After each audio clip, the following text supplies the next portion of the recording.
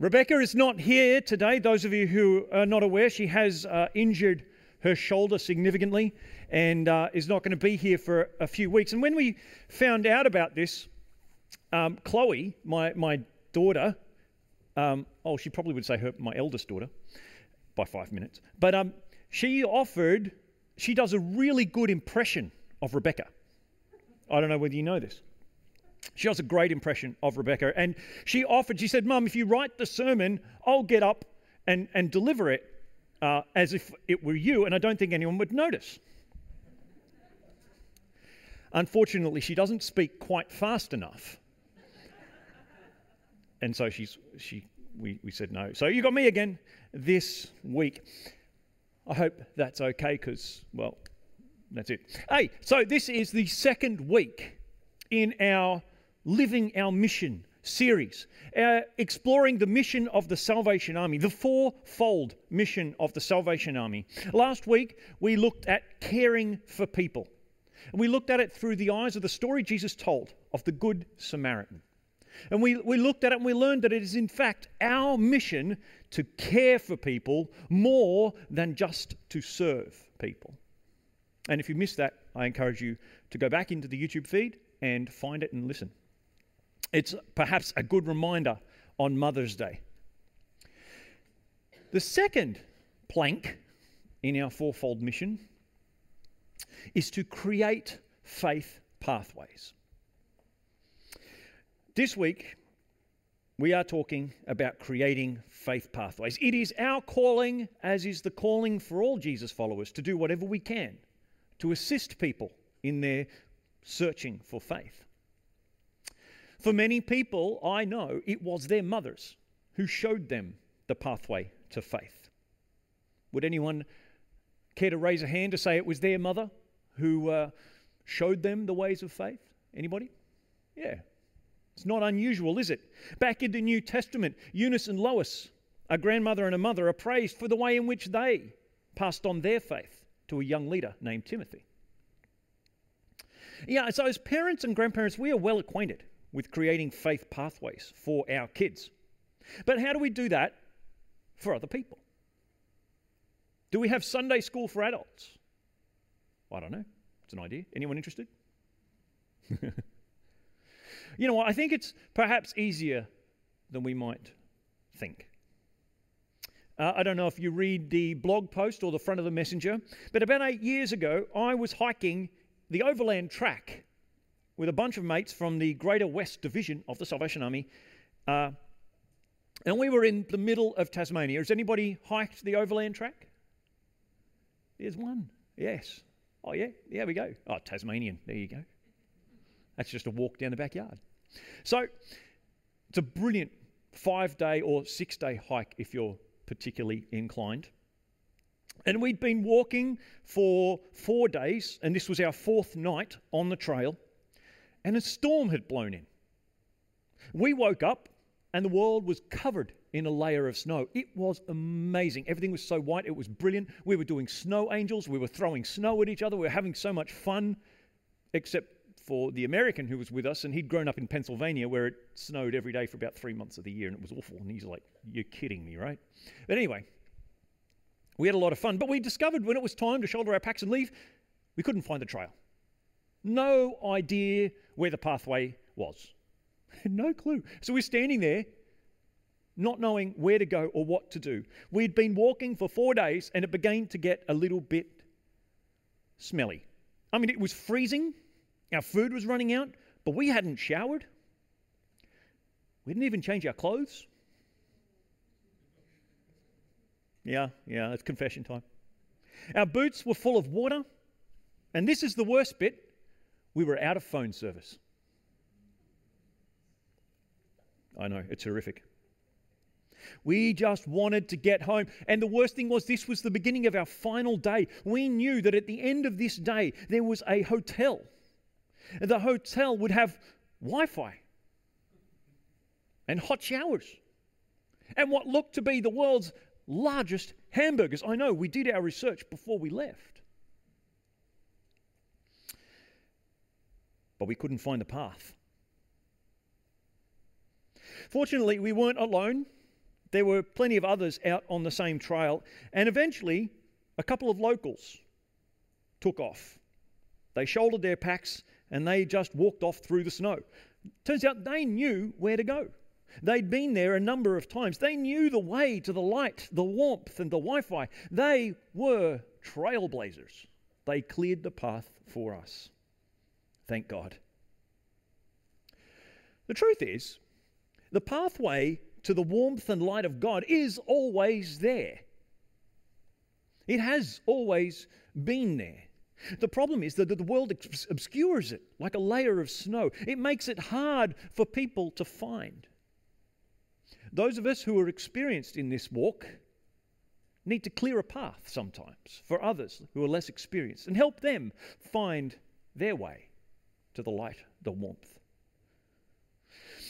I want to talk about a couple of roadblocks, a couple of layers of snow that I think are particularly meaningful and particularly problematic,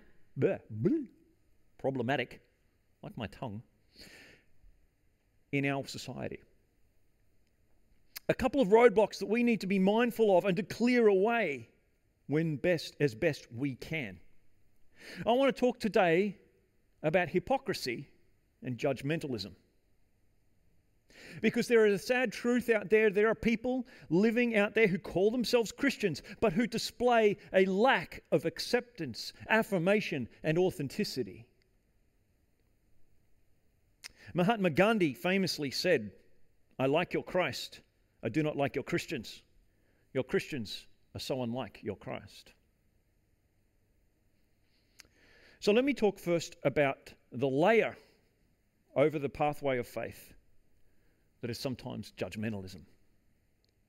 A quick 2-minute search on social media will reveal to you Christians and preachers who are condemning people for their sexual orientation, for their gender, for their lifestyle choices, or for even their political views. It's ridiculous. I doubt that this is what Jesus had in mind when he gave his life in love for the world. This is a serious roadblock. Because the truth is, few people ever get judged into a life change. Have you ever felt judged by somebody? Show of hands. Any of you felt judged by somebody? Has anyone offered you advice you didn't ask for? Yeah, it's Mother's Day, right? How many of you as parents have ever been offered advice you didn't ask for? Motherhood is particularly fraught in that area.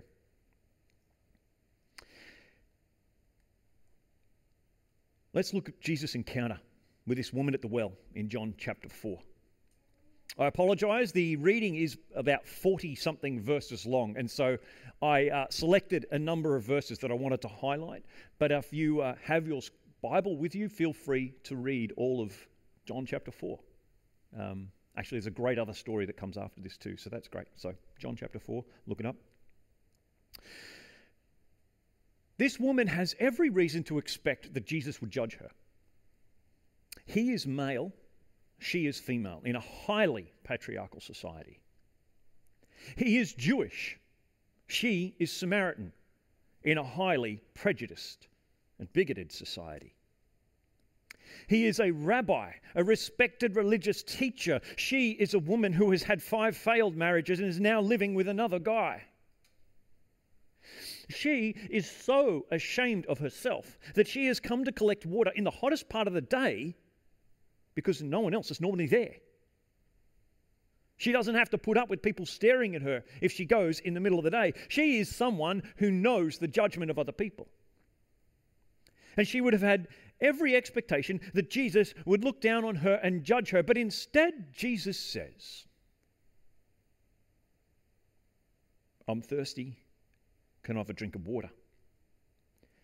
He asks her for a drink. It launches a conversation in John chapter 4, 7-9. Let's have a look at those verses. "Can you give me a drink of water?" Disciples have gone to get lunch. That's great. When he asks her for a drink of water, he's a male Jewish guy putting her in a position of power. Do you see that? She has the water. He is expressing his thirst. He needs her.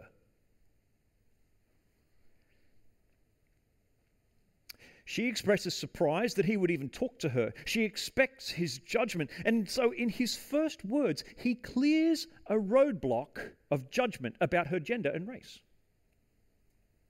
And I think it's significant. I don't know, you might have read this story before, but I think it's significant that nowhere does it let us know whether or not Jesus got his drink of water. Do you see that? In fact, he was more interested in asking this question than actually getting a drink of water.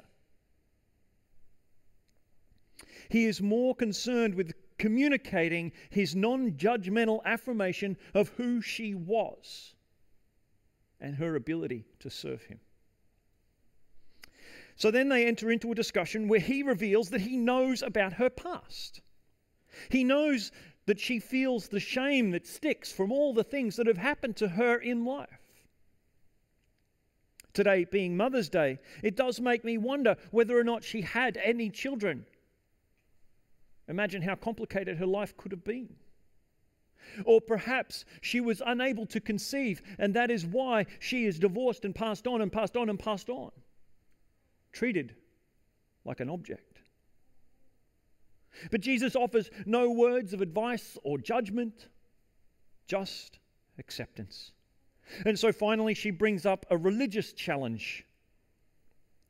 The difference between the Jews and Samaritans is hundreds of years old religious disagreement. You worship there, we worship here. Jesus says that doesn't matter anymore. He's about to die for all of humanity, regardless of belief. Do you see what Jesus does? In this conversation, he is removing the roadblocks of judgment that are the stumbling blocks for her in her pathway to faith. For us, that is our challenge. To clear the faith pathway, to do whatever we can to deal with judgments as we experience it. Wherever you find it on social media, to delete or dismiss it. To defend and support those under attack. Now, quick side note. I am not saying that we should get into arguments with people on social media. How many of you know that is a fool's errand? Anybody? Yeah. We don't engage people. It's pointless. But perhaps if you come across a post on social media that is judgmental towards a particular group of people, perhaps you would like to post something yourself on your feeds, on your socials, that defends those people, who supports those people, who encourages them. So we might get one post negative, but hundreds of posts positive, encouraging, and supportive. Let us make that our challenge. The second thing that I think is a bit of a icy covering, a snowbound covering that obliterates the path, is hypocrisy. Hypocrisy. I love the line that, people say, church is full of hypocrites. Have you heard someone say that? I love the response to that. There's always room for one more.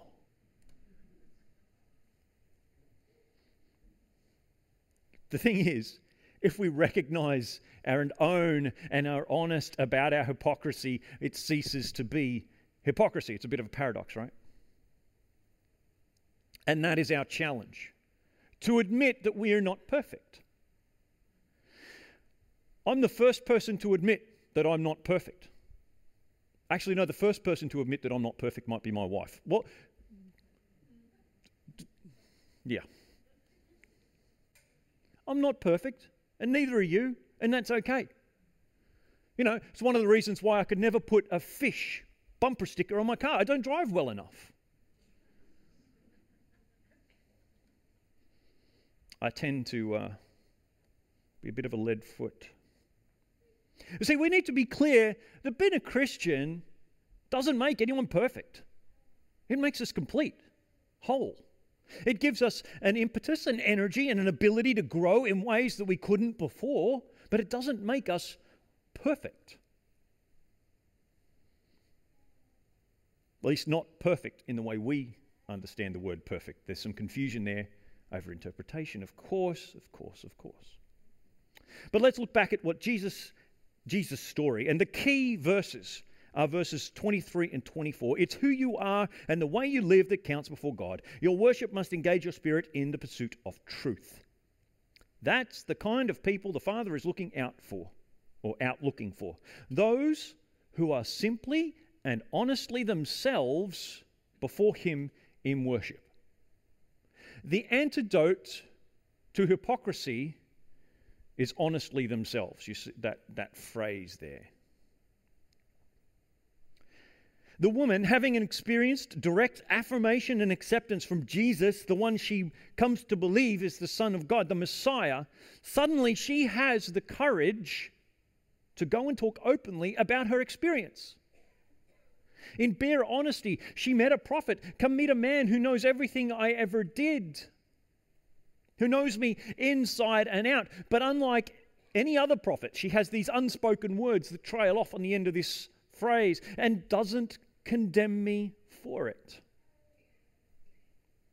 You see, if she's willing to talk like this, her sense of condemnation has been eliminated, or at least ameliorated, by Jesus' acceptance. So if the second roadblock to obscuring the path to faith is our perceived hypocrisy, we can only remove it with courageous openness, honesty, and authenticity.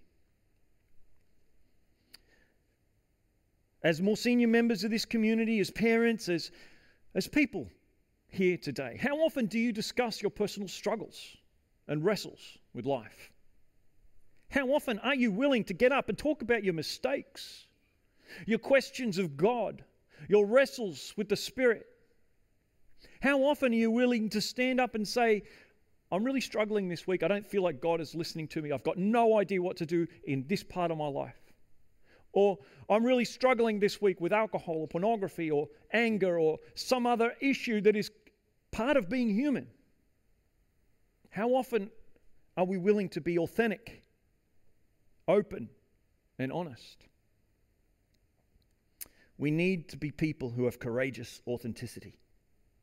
So, we need to affirm people like Jesus did. We need to have courageous authenticity like the woman at the well had. But that is all pointless unless we're actually with people. We need to be like those local guys in Tasmania, out there with the other hikers.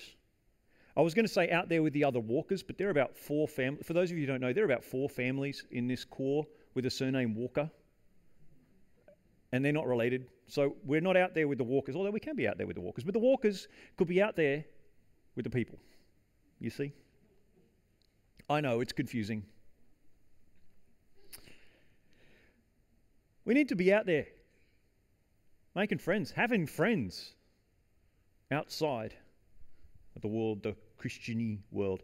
Now, friendship is hard, I admit. Friends stand up and say, I'm really struggling this week. I don't feel like God is listening to me. I've got no idea what to do in this part of my life. Or I'm really struggling this week with alcohol or pornography or anger or some other issue that is part of being human. How often are we willing to be authentic, open, and honest? We need to be people who have courageous authenticity.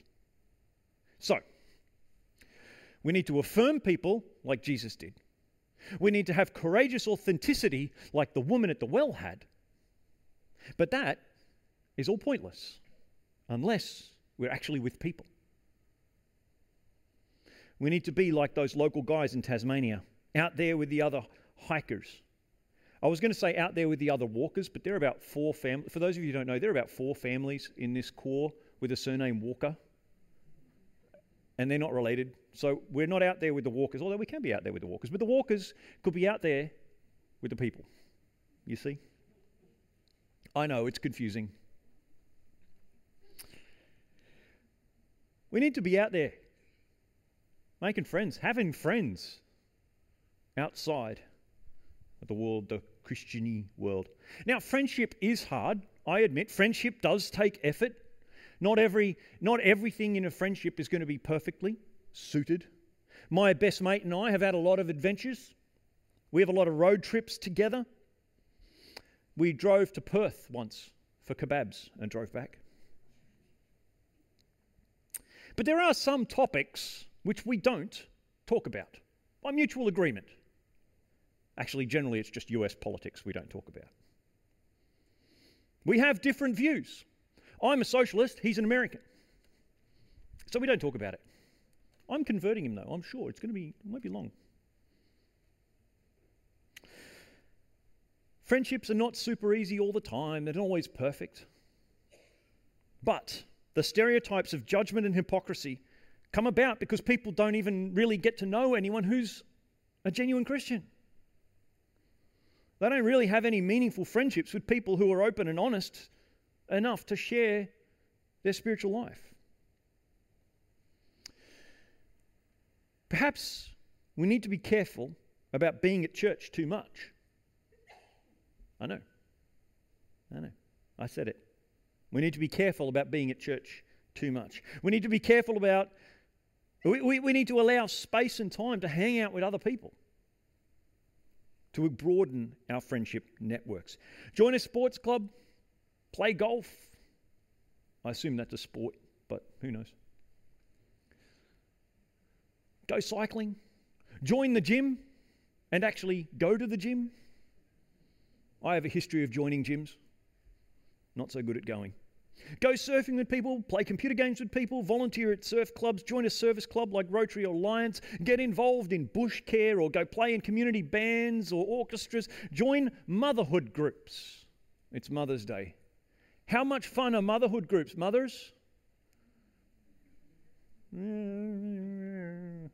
I have heard that motherhood groups aren't always fun. Is that true? I don't know. Maybe take backup. Anyway, go and have fun. Go get to know people and find people and have real relationships with people. In John chapter 4, after the conversation with the woman at the well, Jesus spends a couple of days hanging out with the people in that village. He deliberately takes the time. This is even more significant when you understand that in the first few verses of John chapter 4, it explains that Jesus was in a super duper hurry to get from where he was to where he was going, that he took a shortcut through Samaria. And then, when he discovers the Samaritans and he makes friends with them, he stops with them for a couple of days instead of charging on through to address the problem that he had to address. So, the great grand holiness message for today is this. Just go hang out with people doing stuff you like doing. Develop real friendships. Real friendships, drilling down on real issues. Few things are more significant than the meaning of life. But if faith is a part of your life, then you'll just naturally talk about it. As you are authentic, as you are courageous, as you are affirming and loving. So that's it. That's our challenge. Our mission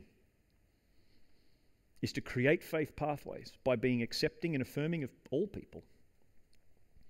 And by spreading our friendship networks wider, by being open, courageous, and a true friend with people in our villages. We're going to sing our final song for this morning, but I wonder if you would stand with me as we pray. Let's stand and pray, and then I think we'll stay standing for our final song. Dear Lord, teach me to love others the way you first loved me. Help me to broaden my friendship network as I build real relationships with others. Let them see you in the extent of my acceptance and affirmation of them. May they see you in the authenticity of my kindness and the depths of my love. God, I recognize that all these things are only possible through you, the God who abides with me, lives with me, and calls me friend. May this be true in my life, I pray. Amen and amen.